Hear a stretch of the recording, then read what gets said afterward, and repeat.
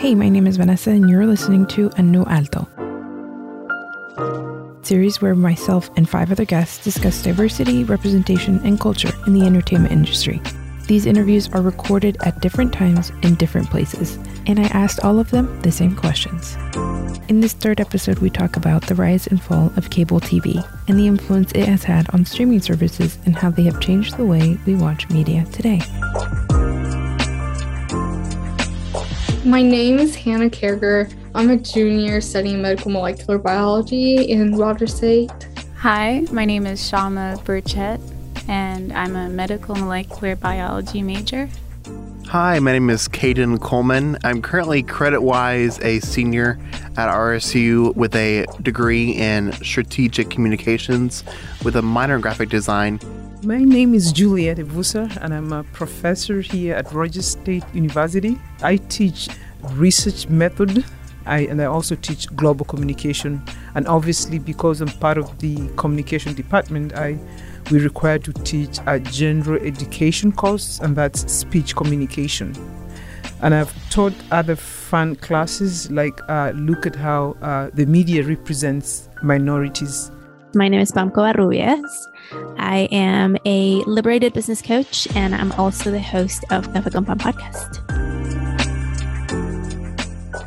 And do you know who does a good job? This is random.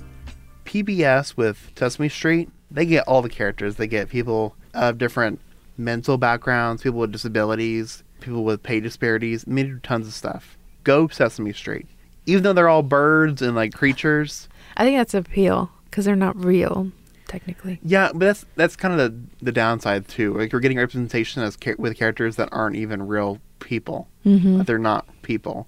Do you know that there's a Sesame Street for each country? No. We have, like every Saturday, Telemundo has, I remember growing up as a kid, we would have a Sesame Street, our version of Sesame Street called Plaza Sésamo. So it's Sesame Street, but it's Mexico's version. But all the same characters. Kind of. Have you ever seen like the tweet where like Big Bird tweeted out that he had like cousins? You remember that? No. We have our own version of Big Bird. Okay, Big Bird tweeted that. That is hilarious. Yes, you've never seen it? Like no. So it's his cousins. So it implies that Big Bird's cousin from what was the show again? Plaza Sésamo. So it's Sesame Street in Spanish. We don't have Elmo, so they're not called Elmo. So they're not called Big Bird. There's someone that looks like Elmo in the show. Sort of. It's not like a big scale as like Sesame Street. You learn more every single day. But we have kind of those versions. Like I remember there's like this pink fairy. She's very popular. I feel like she's kind of like the Elmo of the group. It's so interesting though because obviously Sesame Street is on PBS, which is partially paid for by the U.S. government, I believe, if not all the way paid for. So I wonder how that works. I will say, speaking of TV shows, you got me thinking about the different languages they offer from both subtitles and voiceovers.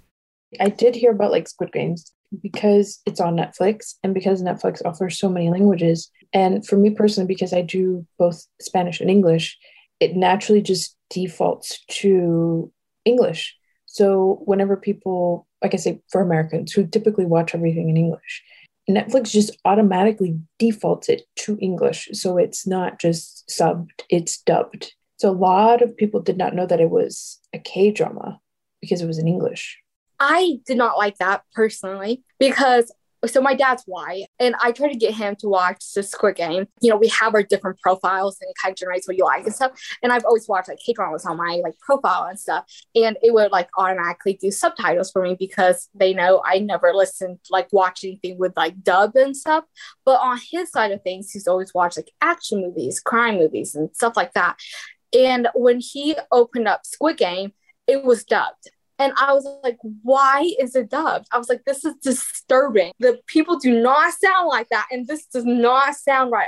There's been a huge conversation about voiceovers because of Squid Game, of course. Because especially you who would obviously primarily watch stuff in English, did it pop up in English or in the original? Well, I made sure to not get the voiceover because... The dubbed version, because it's terrible. From clips I've seen before I even seen the show, just how terrible the dub is. And it truly takes away from the experience because you don't have to hear it in English to feel them emote, if that makes sense. the characters and actors and actresses and everything. So I just did English subtitles. Because it's a K-drama, and people didn't know that. Yeah. People didn't know it was a K-drama. Well, it's so fascinating that now it's Netflix's biggest series ever, statistically. And it's an international show that has international appeal. I'm so happy about that because it draws in a whole new crowd of audience. I hate dub personally. Like, even when I used to watch anime and stuff, I would never watch it dubbed. Like, I would have to have subtitles. Kind of got over that hump. I was like, hey, just watch it. Like, I think you'll like it. And he still watched it dubbed. But then after a while, he finally was like, oh, I actually really enjoyed this. Like, this was actually good. I was like, see, like, you just have to like branch out a little bit.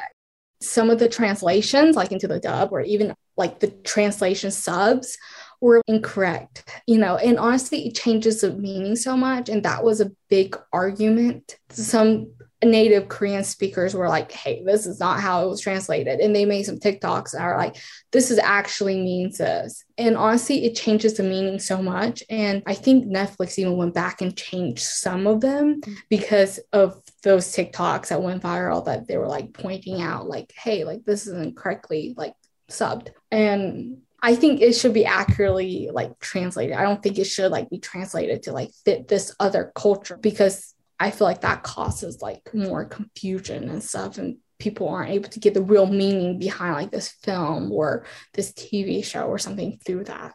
Through watching like shows and stuff, like I actually much rather like reading like these subtitles and like reading books that I'm forced to read, I guess, if that makes any sense. But personally, I really like, even like watching like Chinese dramas and stuff, I would have the English subs on, even though I understand Chinese and stuff, just to kind of see like certain words that I wouldn't know, like the actual meaning of it. Also, I feel like it's helping my learning. Or I'll have like the Chinese subtitles on, so I can also like learn, like improve my Chinese, because I will lose that language if I don't practice it or if I don't hear it and everything. Mainly the only time I read like Chinese subtitles is when like I'm watching a Chinese show, because like my reading gets improved when I hear it and read it, if that makes any sense. So I don't typically watch like English shows with a Chinese subtitle, because I feel like it kind of interferes it, and that I'm actually struggling more with translating it from English to Chinese, because I feel like it's easier to translate Chinese to English, because I do mainly like speak English nowadays and I don't really speak that much Chinese. So I feel like it's a good practice when I like hear Chinese and read Chinese. Or even now, I've noticed I have like nieces and a nephew, and they're in the reading phase, like they're learning how to read. And the way that they learn how to read here is very different from how when I was growing up. I feel like it's a little bit more confusing, and it's repetitive. It's not about understanding how to read the word. It's about understanding how it's said. There were other schools that taught vernacular languages, and then English was like a supplemental class, something you had an option to learn. Now it's probably not a thing anymore, but previously it was. And you could tell that whenever they were learning how to speak, it was different. It was harder to learn how to speak English later on in life. It was a little bit different for me, because growing up back home, my country was colonized by the British, so English was the main language, apart from like the traditional languages. And so I grew up in schools that taught English. You weren't allowed to speak, well, my language, or the traditional languages were called vernacular. So you weren't allowed to speak that in school, and you could only speak that back home when you got home from school. So that's how I learned how to speak English. Of course, granted, when I got here, it was British English.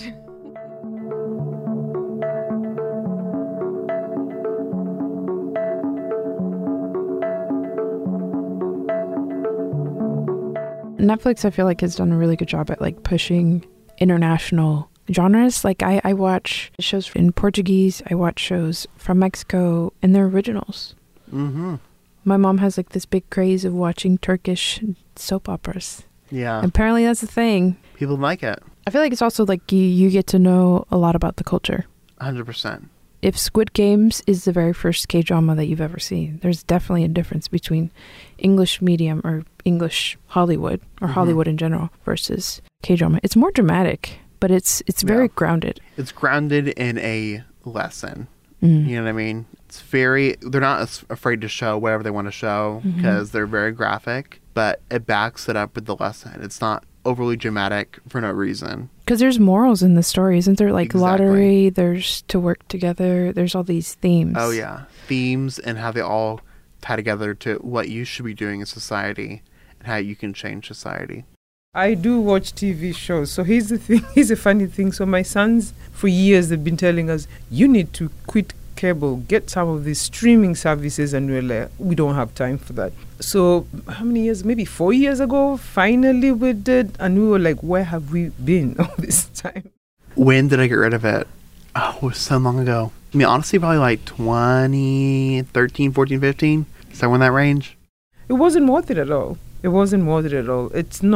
It was not worth it. I don't know why we stuck with it. I don't miss it.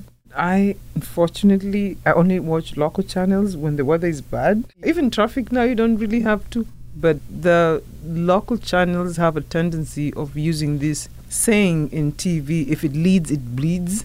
So I don't like that. They tend to emphasize on stories that will actually attract their audience, their ratings. Yeah, and they use very stereotypical, in my opinion, sort of means of portraying certain people. With streaming, you can watch news whenever you want, but with cable, you couldn't. You couldn't. You had to wait at a certain time towards maybe a news anchor that you loved. But I like this. This gives me it gives you a lot of freedom. Honestly, it is crazy that stuff like that's still alive, in my opinion, because streaming is the future, more convenient to get that better content, and I don't know, love streaming. And why I chose to do it is because all those reasons. Better content. When you watch a show, and that's one thing that I like about these streaming services, it will suggest similar shows for you. So that's how I fall into that. Unless someone has told me, say for instance, there's a show, Jordan Peele is doing this series called Us. Is it Us or We? So I want to watch that. Here it is. It's moving, actually. Yeah, so I don't actively, but I actually, just because of watching certain series for an extended period of time, obviously there are suggestions that I made and I end up picking that. And I can't think of the last time where I talked about a show, my mom's like, oh, I heard from a friend. None of it's been cable. It's all been streaming. That's a very good point. The word of mouth goes around way more on streaming services, because I think more people have Netflix and watch Netflix than watch cable, and it's instant access. You can binge all 12 episodes of a series rather than get and then record them. Wow, I remember those days where you had to record. Most of the shows I watch is like on Netflix or Hulu or whatever, and I watch like off of my iPad or whatever, because I just like cable is just like, I don't know, like I used to like, I have a TV in my room at home, and so like sometimes I'll like, one Nickelodeon will have like Friends on or something, I'll watch that when I'm going to sleep or something, but like rarely. TV miniseries are my thing, and I feel like that's better than cable TV. I feel like streaming services have really tapped into a more diverse push than cable TV ever has. So here's my problem with series, and here's my problem with the Netflix phenomenon. They drop the shows, and then you have all the episodes. I grew up with novelas, which was you had to wait every week for the next episode.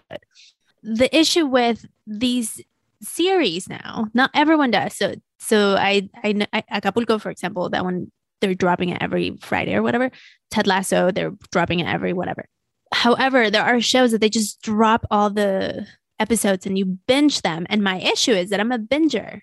So don't give me a plate of pizza because I'm going to finish the pizza. I don't have self-control when I like things. It's a problem. And so I limit my TV consumption because I don't want to like forget about life and just immerse myself into the show, because there's other things to do. That's my challenge. I got into anime. I never knew what anime was when I first got here. And then I started dating my husband, then boyfriend. and he was such a nerd. And then he got me into Full Metal Alchemist. And ever since then, I haven't turned back. There's always something I can watch that's anime. You know, nerds are cool right now. And so there's no judgment there. Who would have thought that Netflix would be as big as it is now? Netflix was the pioneer of original content, streaming-wise. Because they were the very first to do originals. Yeah, and think about it. They were the first, big streaming service. And they kind of had all their content based off other studios, like Universal, Paramount, Warner Brothers. But whenever those other studios began to take back their content and make their own streaming services with their own content, they're like, okay, what can we do? Make original content. And look how good that's doing for them. We talked about Squid Game and Stranger Things and Tiger King and tons of things that were huge, especially now. And it's only getting bigger. But I would say that, honestly, these new originals by streaming services have been the new conversation. I mean, even like at Disney Plus with their Marvel TV shows, buzz around that. Netflix can they have a new one coming out every week, literally. So there's never nothing you can't watch. Would you say it's too much? Too much media? No.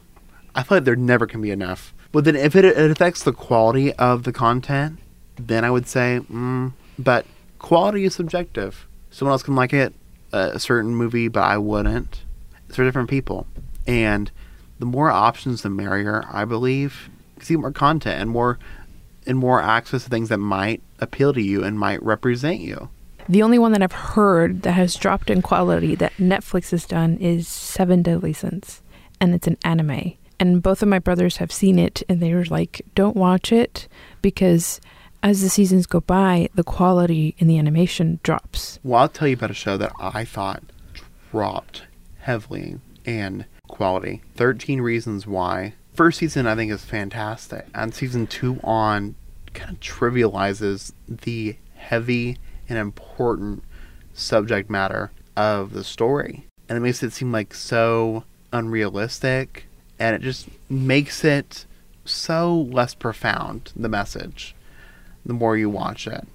And they really put the nail in the coffin whenever they got rid of the scene of Hannah Baker offing herself. It didn't show the whole thing, but it does show her, getting into that. And that, I feel like if you're old enough to watch it, you have to see that to realize just how big of a decision this is. And how it affects your family. How it affects your family and how big of a deal and why it shows you so you won't do it. And I feel like Netflix pulled that from the show. You can't even watch that scene anymore. Because I watched like the first season, and then I started watching the second season a little later, and then people kept talking about this broom scene in season 2 and how graphic it was. And then people were saying that they finished watching season 2 depressed. It was just this down feeling. Well, I feel like with the Hannah Baker scene, which is funny because they kept the broom scene in, but not the Hannah Baker scene. I feel like it's supposed to be hard to watch, and it needs to be hard to watch because it's tapping into a lot of conversations that we don't talk about. Suicide is a huge, huge problem, not only in the U.S. but around the globe, and we need to talk about it. And if we don't see it and its effects, it's a problem. And I feel like if we're just bowing down and choosing to be neglectful or what is it called, arrogant is bliss. But at the end of the day, it's not bliss because it makes you stupid. Right now I'm watching Dickinson, about Emily Dickinson, the poet, all-American poet. She was challenging the times. So she was born in the wrong era because she was in love with a woman who married her brother. And so her whole life all her writing, and this was found years later, literally, because her poems were found later. And a lot of them were dedicated to Susan, which is her sister-in-law. So she's a queer poet from the 1800s. I mean, it was very controversial at the time in the 1800s. So how a woman could not dare to love another woman. I love that show, one, because it was written and directed by women. It has a woman as the main character. I love that it's historical, yet it has a lot of modern time influences, meaning they're representing the times and they use words like, that's not cool. Of course, they didn't talk like that before, but they modernized it. And it's so refreshing to see the spin. It's almost like it's so fresh because you can tell that it has it's rooted in feminism, which is great. It has a diversity of actors, even though they're representing times where the majority was white, That one's fun. That one's super fun. But the novelas in the US, it's interesting because they're like years. Like soap operas. But they last a long time. Soap opera actors literally 10 years and they're still in the same storyline. That's wild. I use that a lot in my classes. The fact that these telenovelas were actually formats that were actually started in maybe Mexico, Brazil, for instance, and now they've been sort of actually copied here in the United States. I grew up watching Mexican telenovelas. The Rich Also Cry. Goodness, I've even forgotten the title. It's been a while. And seriously, we took that so seriously.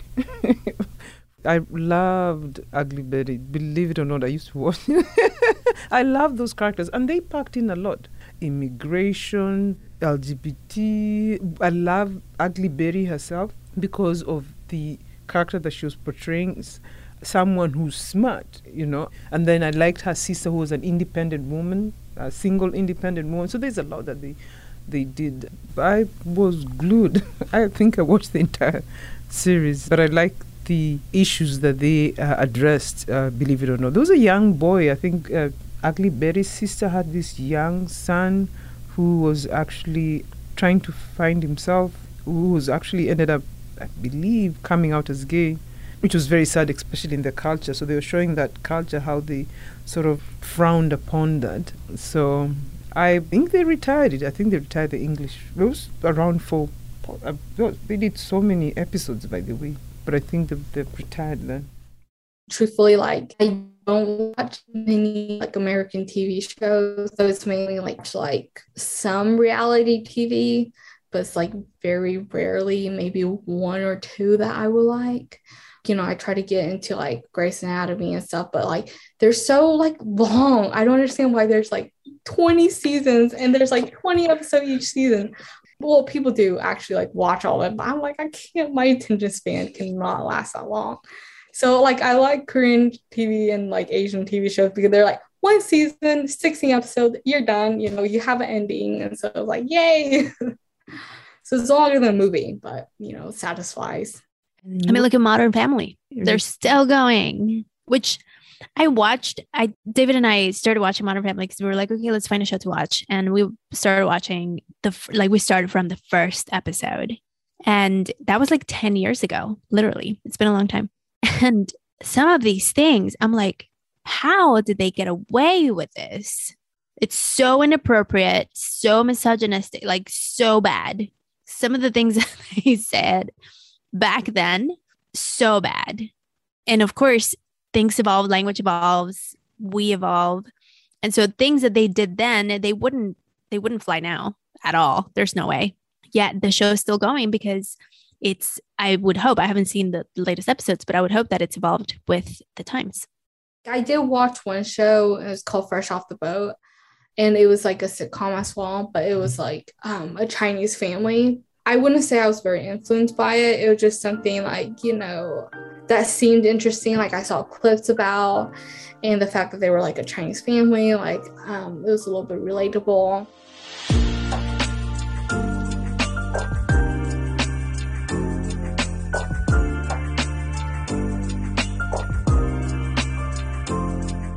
I would say the reviews do somewhat matter, but I base it off if there's good actor performances in the story, I will watch it, regardless of who they are, what background they come from. I'll watch the TV show or movie if they have a good actor or actress in the show or movie.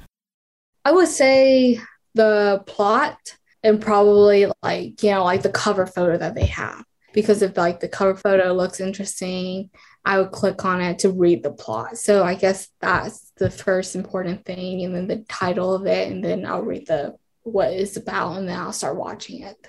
Because sometimes I feel like trailer can be like turning off. I'm like, oh, that doesn't really look that good now that I watched the trailer. I'd rather like read the thing and be like, oh, this sounds interesting, and then I click on it and watch it, and then discover like that it's bad or whatever. Most of the time I read the plot overview. Like recently we've been watching Colin in Black and White.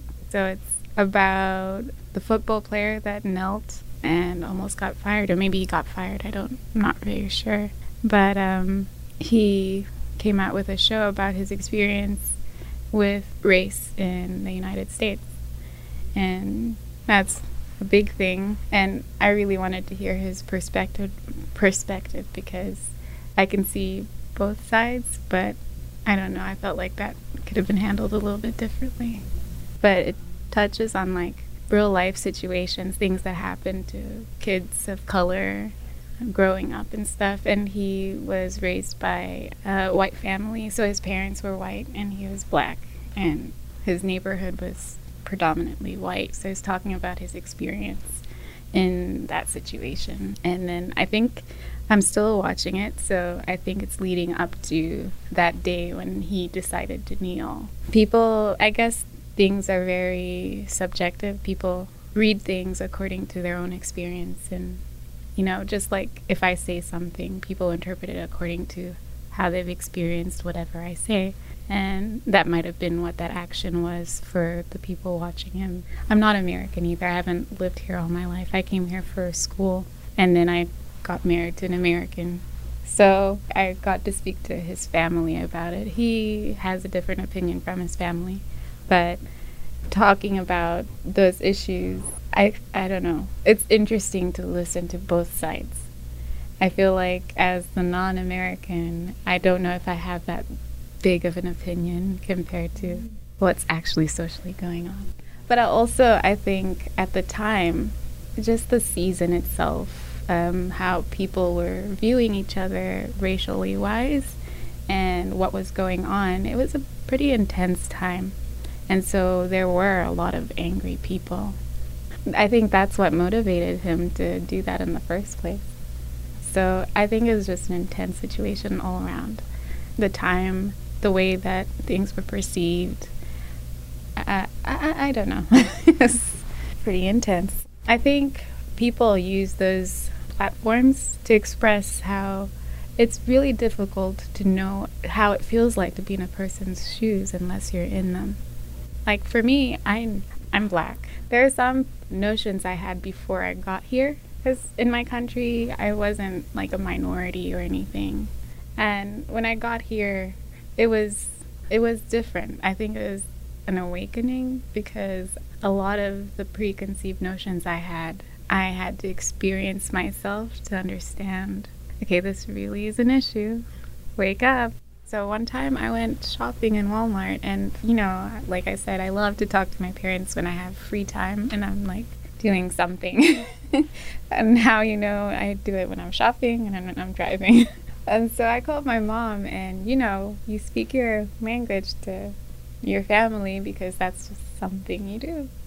And people gave me the side eye, and I'm pretty sure I heard somebody comment about going back home. And, you know, a lot has happened. I feel like that was the least hurtful thing that could ever happen. You just laugh sometimes. Some old lady, I was minding my own business, and you know, you're polite because somebody is on the other side and they're serving you. And you know how it feels like to be on the other side. So I'm smiling and I'm like, hi. I went to the deli, and just before I started to talk, I was like, hello. And she goes, I don't serve the N-word. That really hurt me. I came here to school because that's the reason why I went there. I was getting my lunch. I got back here and I spoke to my mentor, and I was like, this happened to me and I don't know how I feel about it. I think dwelling on things just makes you more angry. It's unfair, but how much can you actually do by being angry all the time when things happen to you? I feel like for me, I get really upset when somebody else is being, like, if we're in a room and someone else is being treated badly, I will speak up But if it's happening to me, I'm like, how do I react to this? As an immigrant into the United States, that's how it feels like as well, where it sometimes feels like I don't even have a place to say anything. But I was talking to my husband. Yes, he's white, but our kids are going to be considered black, right?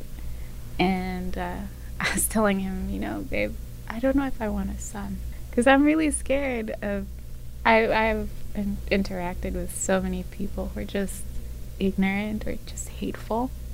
You're not doing anything wrong, and you're minding your own business, and people just have this justification in their minds to try and just ruin your day, or try, I don't know, maybe it makes them feel good or mighty or whatever, to go up to a person who's minding their own business and just do the worst thing.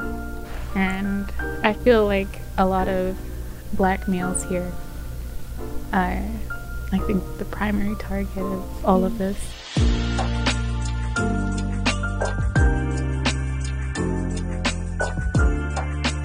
Thank you for listening to this third episode.